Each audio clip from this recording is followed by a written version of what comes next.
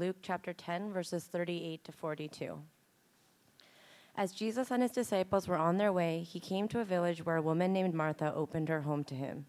She had a sister called Mary who sat at the Lord's feet listening to what he said. But Martha was distracted by all the preparations that had to be made. She came to him and asked, "Lord, don't you care that my sister has left me to do the work by myself? Tell her to help me." "Martha, Martha," the Lord answered, "you are worried and upset about many things, but few things are needed, or indeed only one. Mary has chosen what is better, and it will not be taken away from her." The grass withers, the flowers fade, but the word of our God endures forever. Well, last Sunday after church was over, Jean's wife, Jeannie, began to get contractions, and they got stronger and more intense. And on Monday morning, they gave birth to their third son, Nathaniel Silas Jew. And mom and baby are both healthy. They're not here today, but can we also give Jean and Jeannie a warm applause too? I was joking around, but I was telling them that we know Nathaniel's a good pastor's kid because he came after Sunday service was over and not before Sunday service started. So we're super excited for them, and if we can keep them in our thoughts, whether it's the meal train and in our prayers, I know that they would desperately and definitely appreciate it. So we praise God for that. Okay. Now, 2 years ago, there was a study done by Microsoft. And in this study, they discovered two things. Number one, the first thing that they discovered is that the attention span of a goldfish is 9 seconds. The second thing that they discovered is that the attention span of people is 8 seconds. And so what they discovered is that we now have an attention span shorter than that of goldfish. It is very difficult for us to concentrate on one particular thing. Now, how did we ever get to a point like this? Well, the social scientist Herbert Simon once said 50 years ago correctly that a wealth of information leads to a poverty of attention. And you can make a very, very strong argument that today, as far as information goes, we are richer in information than ever before, but as a result of that, our attention span is poorer than ever before. So how then do we live a really present life, a fully present life, a mindful life in a very distracting world? Well, in his TEDx talk, Don Dapani says that when he was a child, he was often made fun of because he was so easily distracted. And so people would always make fun of him. But after he graduated from high school and university, he enrolled as a monk in a monastery. And it was there he learned the two reasons why he had such a hard time focusing. The first reason why he discovered he couldn't concentrate well was because of this. He was never formally taught how to concentrate. He never really learned how to concentrate. If I were to ask our room, everyone in our room, rhetorically, how many of us have actually heard lectures and been taught how to concentrate? I would bet that it's smaller than a handful of us. And so he says, I just was never taught how to concentrate. But here's the second thing. The reason why he didn't learn how to concentrate well was because he was never taught it, and because he was never taught it, he never learned to practice it. And unless you practice something, you can't really become good at something. So he was never taught it, therefore he never practiced it, therefore he never became good at it. And instead, what he was informally taught how to do was be distracted. So studies show that 50 to 100 times a day, we check our smartphones. Now, to be clear, technology is not a bad thing in and of itself. It's a great thing, actually, but it really depends on whether we're in control of it or it's in control of us. And so the fact that we check our phones 50 to 100 times a day clearly means that we're not in control of our gadgets, they're in control of us. And so we are informally taught how to be distracted, and we practice being distracted, and therefore now we are experts at distraction. And so imagine with me for a moment that your attention span is like a glowing ball of light.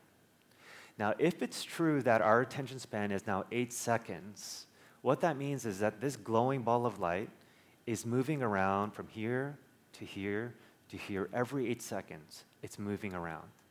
And what that means is if our attention span is going all over the place, it never has the opportunity to descend and deepen into a particular thing. And because of that, what we're left with is sort of surface level, superficial type of thinking.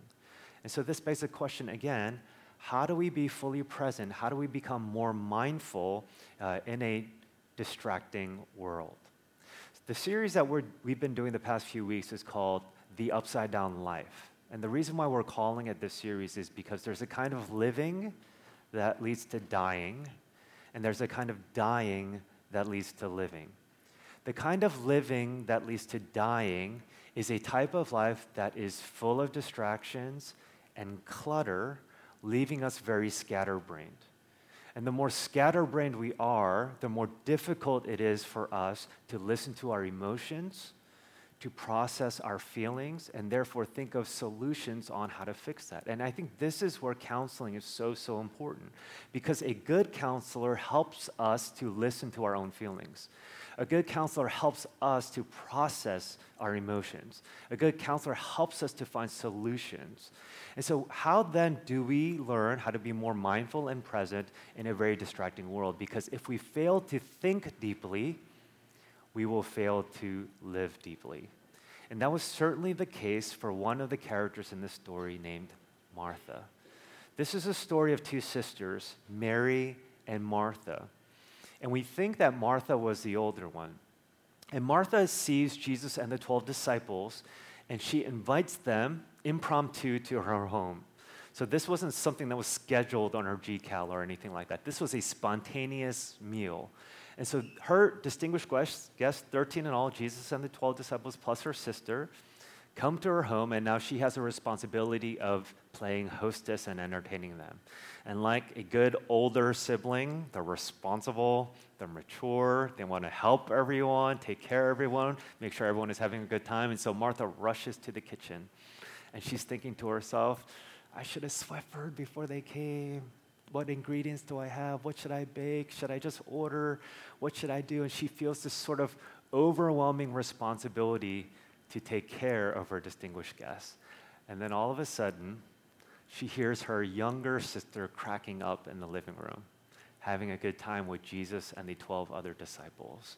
And immediately, thoughts begin to invade and creep into her head. Why is my younger sister Mary always having fun while I always do all the work? Why is she so irresponsible? Why I always have to be the responsible one? Why does she just play while I am slaving myself in this kitchen? And after these thoughts invade her mind, and as she battles it back and forth, she can't contain it anymore. And so she bursts into the living room, and we read in verse 40, but Martha was distracted by all the preparations that had to be made.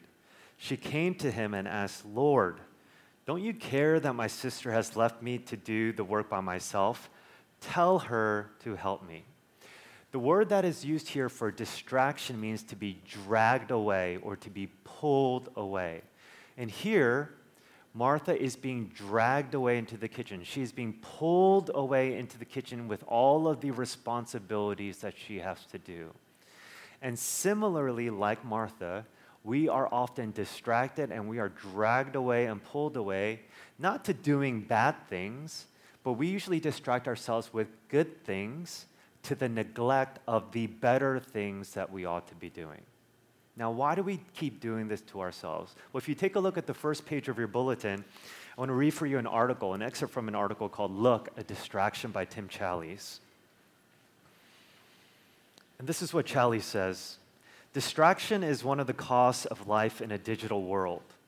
Paul Graham says, distraction is not a static obstacle that you avoid, like you might avoid a rock in the road. Distraction seeks you out. We surround ourselves with devices that bring us so many good gifts, but even these good gifts exact a cost, the cost of distraction. The iPad that allows me to read the Bible anytime and anywhere also barges in with notifications and alerts.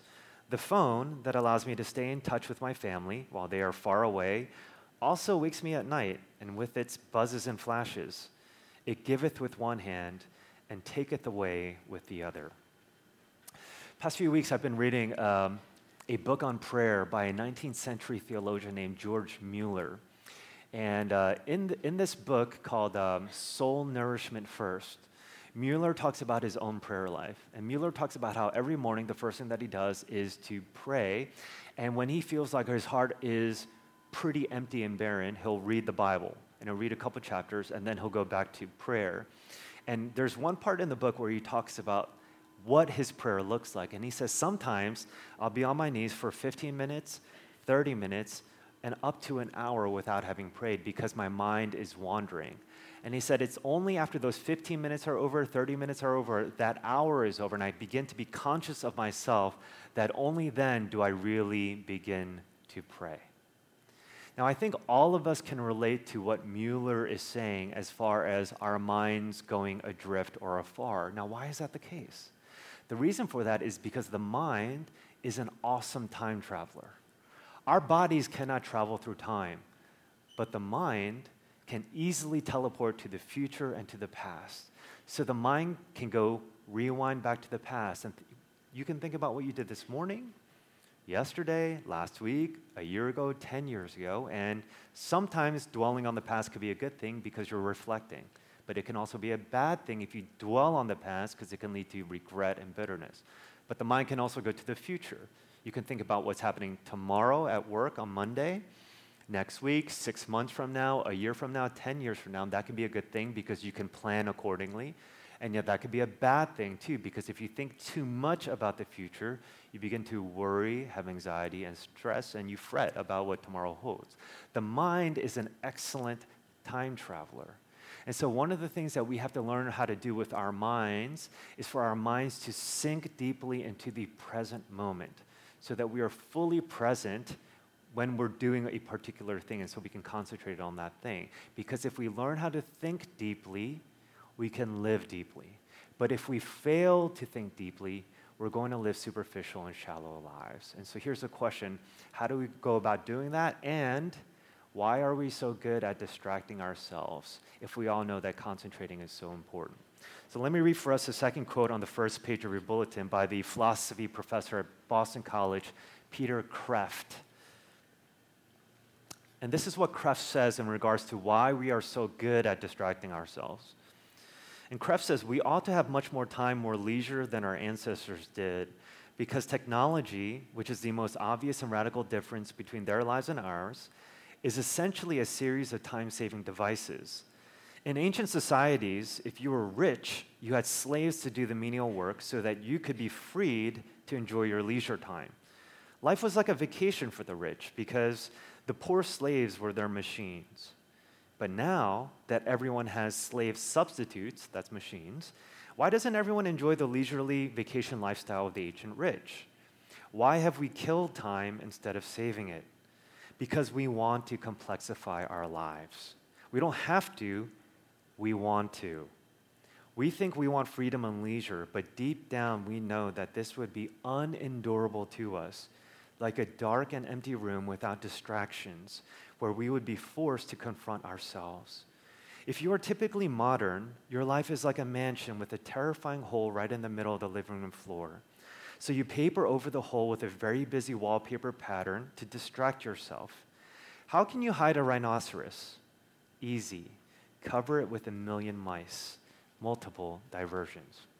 So according to Kreeft, what he says is the reason for why we distract ourselves is because there's a gaping hole in our hearts.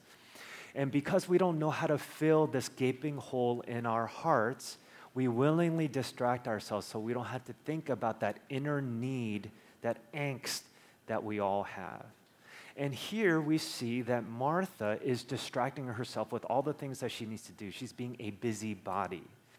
But this gaping hole in our heart keeps getting bigger and bigger, and the pressure that she feels from this hollow hole in her soul keeps getting bigger. This is the reason why she bursts into the living room and says to Jesus, "Tell my sister to help." Now, what is that gaping hole that she feels? The gaping hole that Martha feels is a desire for recognition, for acknowledgement, for approval. And so I find it interesting that if you take a look at verse 40 again, she doesn't go to her sister and she doesn't say, sis, I need help in the kitchen. What does she do?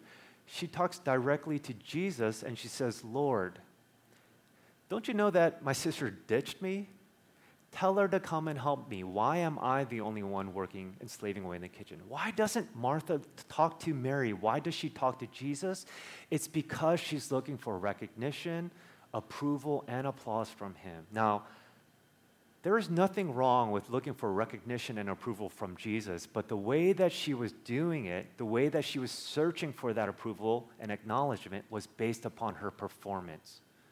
And because her performance in the kitchen was not going so well, clearly, otherwise she wouldn't be so flustered, because her works, her performance was not going well, her identity begins to shrivel and it's now shaken.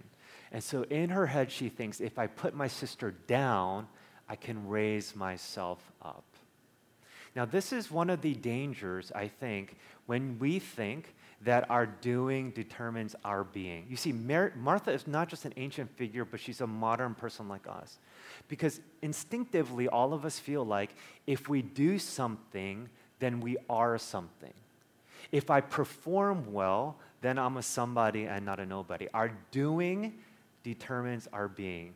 But here is where building identity upon our performance is so, so dangerous. If you look at the final quote on the first page of your bulletin, I want to read you an excerpt from Andre Agassi's biography, Open. And after winning the Wimbledon, this is what Agassi says.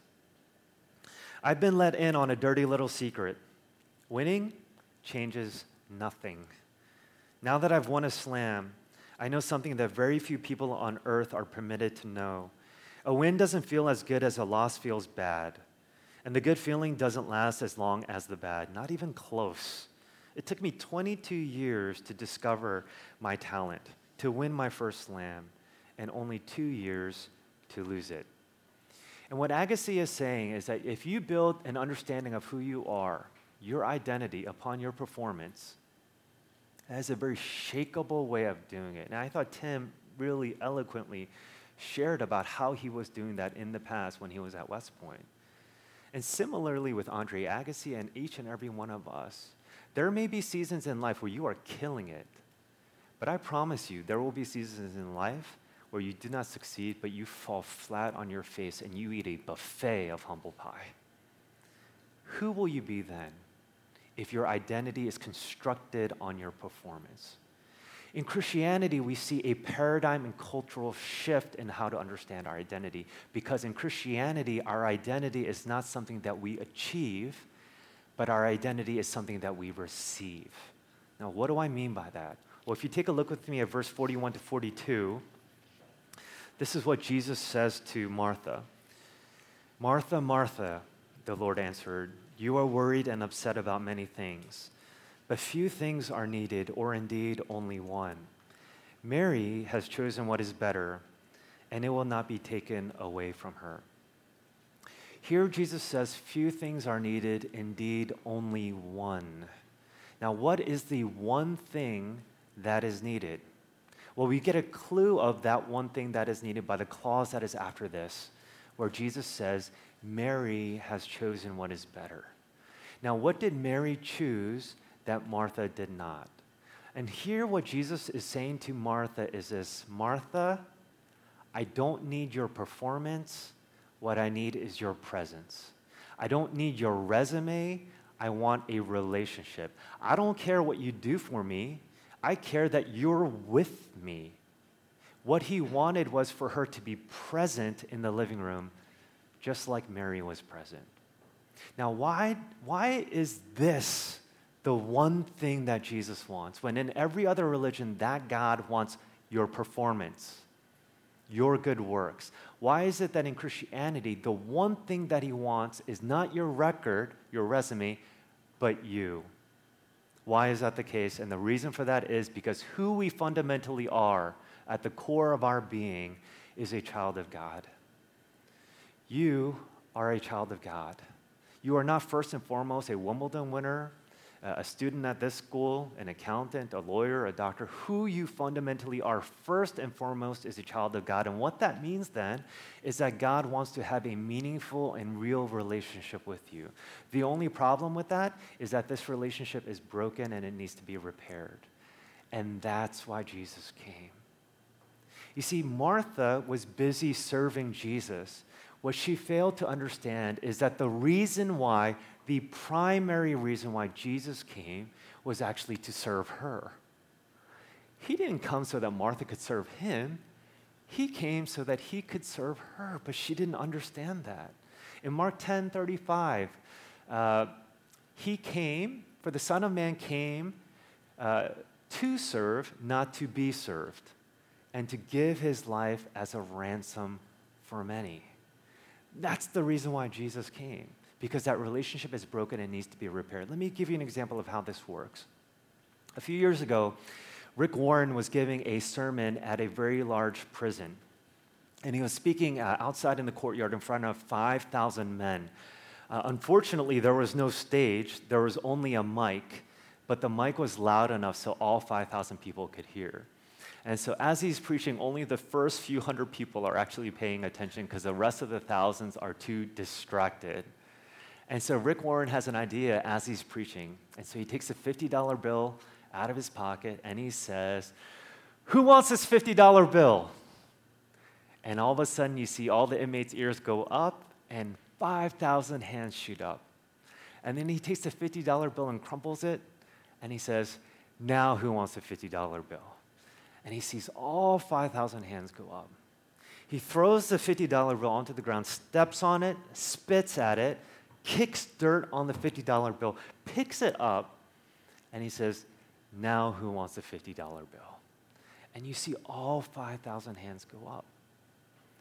And Warren says, for many of you, this is how you have been treated all your life. You have been stepped on, you have been spit at, you have had dirt kicked on you. You have been marginalized and ostracized by society, and you have been rejected. But what I want you to know is that in God's eyes, you have not lost 1 cent of your value. Now, why is it that Rick Warren can tell 5,000 convicts, the most reprehensible of our society, that they have not lost 1 cent of their value? And the reason why they have not lost 1 cent of their value is because someone paid a price for the cost of the crimes they had committed. And similarly with each and every one of us, I want you to know that no matter what you have done, and there isn't a single person in this room that doesn't have regrets about the past, that no matter what you have done, and no matter what you will do in the future, because you will fall flat on your face and you will hurt people, but that no matter what you have done in the past, the present, and the future, you have to know that you have not lost 1 cent of your value in God's eyes. How do I know it? Look at the cross. What else was that for? The price that he paid was so great, and the reason why it was so great is because our sins are so great.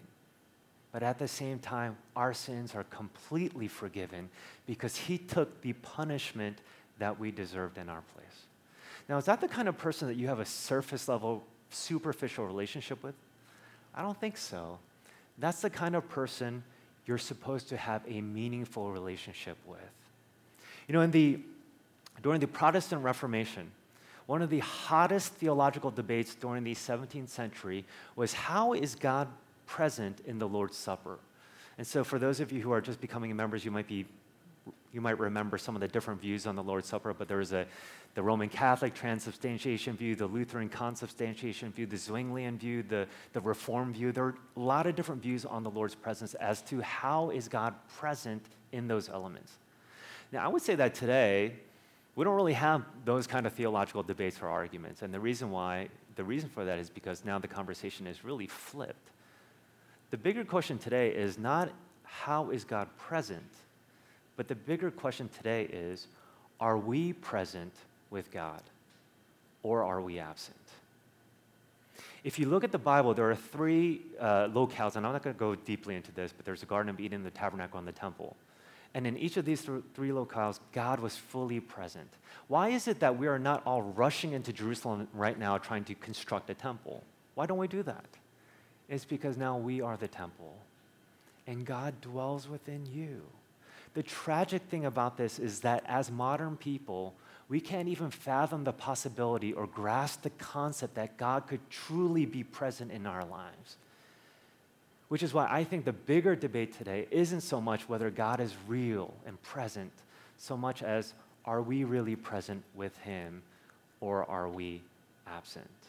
So what are some practical ways then that we can really be present with God, mindful of Him, instead of our minds wandering? How can we be present? How can we be mindful as feeling the chair that you're sitting on?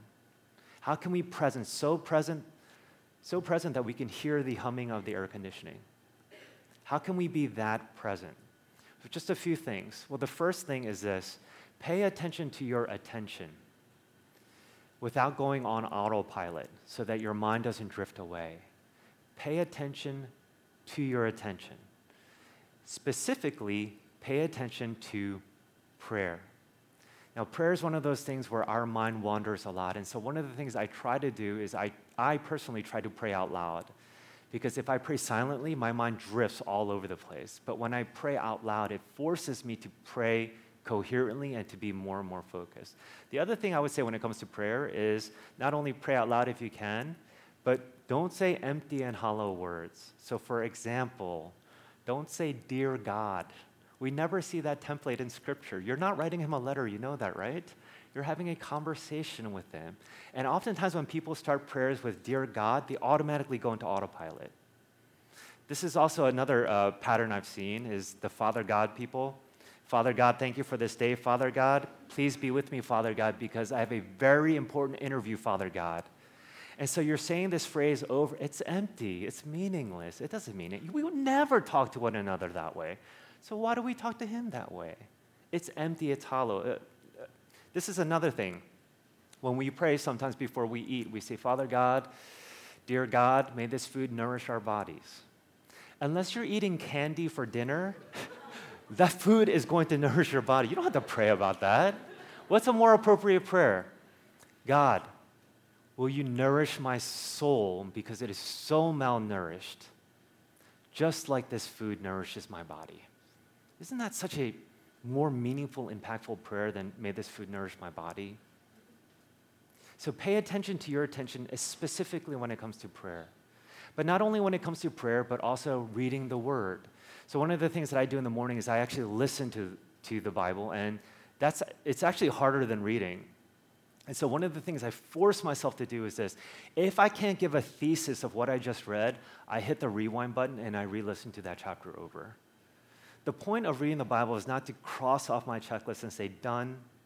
The point is to be present and to be mindful of what I just read.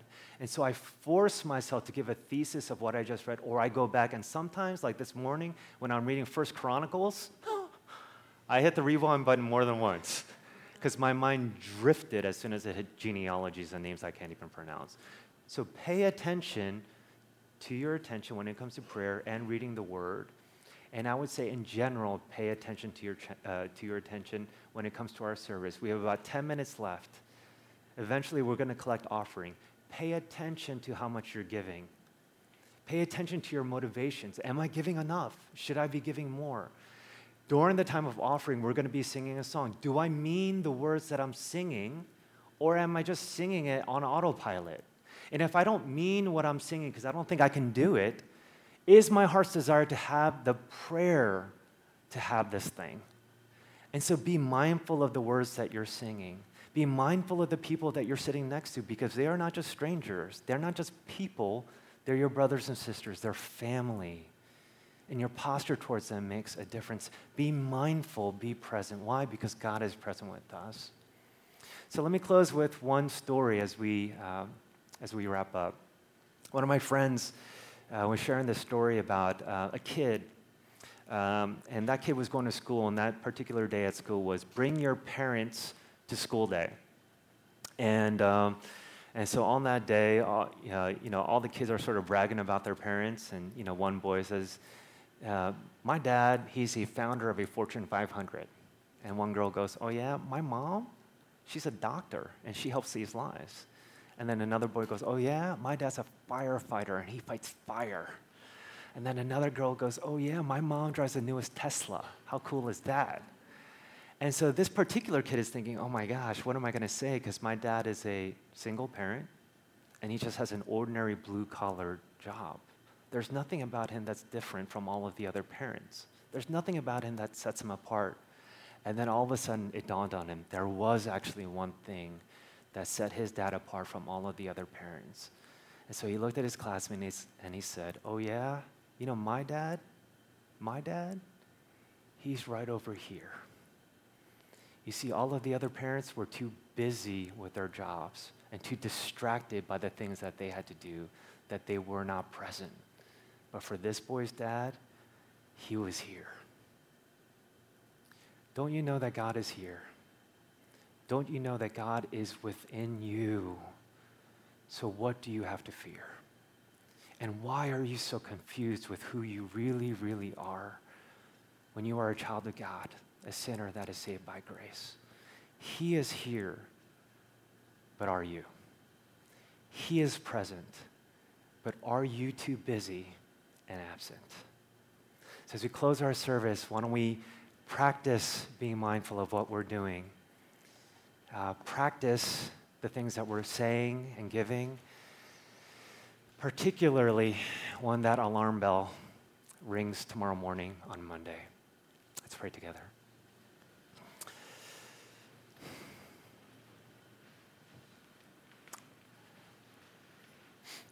God, forgive us because sometimes we blame you for being absent in our lives. And when in fact the real indictment is on us, we are so oftentimes absent from you.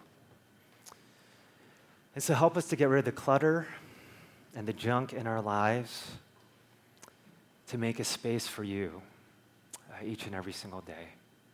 In Jesus' name I pray. Amen.